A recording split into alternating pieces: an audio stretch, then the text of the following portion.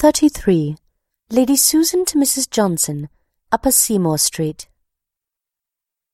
This éclaircissement is rather provoking. How unlucky that you should have been from home! I thought myself sure of you at 7. I am undismayed, however. Do not torment yourself with fears on my account. Depend on it, I can make my story good with Reginald. Mannering is just gone. He brought me the news of his wife's arrival. Silly woman!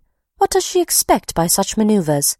Yet I wish she had stayed quietly at Langford.